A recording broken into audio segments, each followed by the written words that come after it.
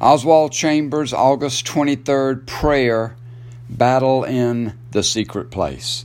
Oswald gives us Jesus' words in Matthew 6:6. When you pray, go into your room, and when you have shut your door, pray to your Father who is in the secret place, and your Father who sees in secret will reward you openly. Now, this follows Jesus' warning against praying in public to be seen with these big flowery prayers, these fancy prayers. He says that means nothing to your Heavenly Father. But when you retreat and pray inwardly in your heart, where your Heavenly Father sees very clearly, He hears those kind of prayers. I want to take this devotion and go to the very end of Oswald's comments first and then come back to the beginning. Oswald says, unless you learn to open the door of your life completely and let God in from your first waking moment of each day, you will be working on the wrong level throughout the day. We call that the first 60 seconds.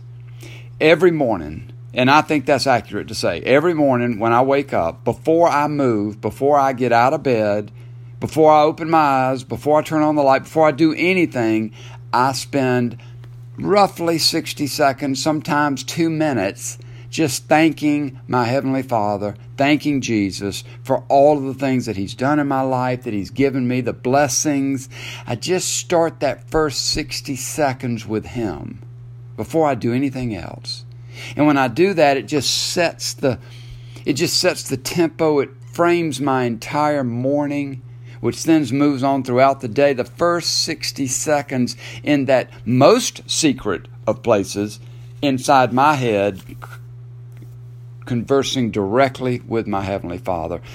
Follow that with a quiet time in that secret place, just me and Him, spending time with Him in prayer, reading Scripture. But Oswald says, when Jesus says, go into your secret place, He really means that you're in your mind, not necessarily a physical place, but in your mind you shut out all the wandering thoughts. And isn't that one of the real challenges for praying? I want to tell you that if you are suffering from wandering thoughts, you're not alone. We all do. Sometimes I find myself praying and I don't even remember what it was I was praying about. I have to stop, slow down, block out all those ping-ponging, wandering thoughts, and just focus on Him. And I have to do that sometimes more than once, sometimes more than twice in any given prayer session. I keep a yellow notepad or Post-its beside my praying spot so that I can make notes if they pop into my head. I have a list of those I want to pray for so that I can keep that organized. But mostly I start in the morning and then throughout the day, that conversational walk with God, talking with Him about what we are doing together, as Oswald Chambers says.